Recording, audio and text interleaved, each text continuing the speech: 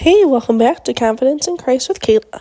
Today we are in John chapter 16, verses 23 and 24. And this is where Jesus is talking to the disciples about how their grief will turn to joy. In that day, you will no longer ask me anything.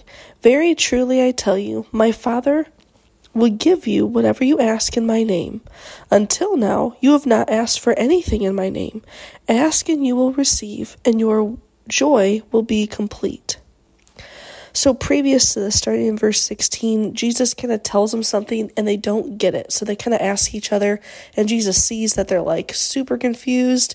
So he's like, okay, let me clear this up for you. And this is part of what he's saying is basically anything we ask for in Jesus' name, like the Father will give to us. We have not because we ask not. I had a very, very dear mentor tell me that a couple months ago, and it just keeps sticking with me. I have not because I ask not.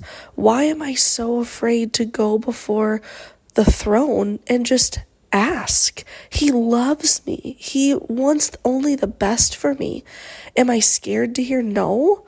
Am I nervous that he'll reject me? Like, what is it that's holding me back? Do you have those same, worries or anxieties or just that unknown that just kind of keeps you from asking? In these verses, Jesus plainly says, very truly I tell you, every time he says that, he's like, I need you to listen, sit down, open your ears, pay attention right now. Very truly I tell you, my Father will give you whatever you ask in my name.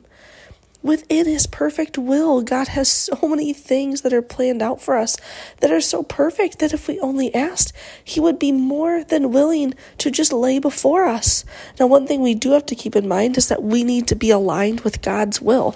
We can't just be asking for $1 million because we want it. It needs to align with God's will. But when we are in the Word, when we are communing with God on the regular, just having a relationship with him, his will seep into us, and that's all we're going to want. We aren't going to have our own fleshly desires anymore.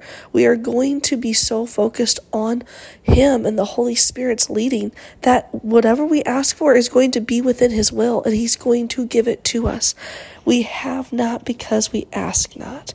So may we be bold enough to not only ask the Lord for things, but to also just align ourselves, give up whatever we personally want, and just ask for what God wants. And not a big blanket statement, but to get to know him well enough that we know what he wants for our lives, and we can ask for that, and he will gladly just pour out those blessings onto us.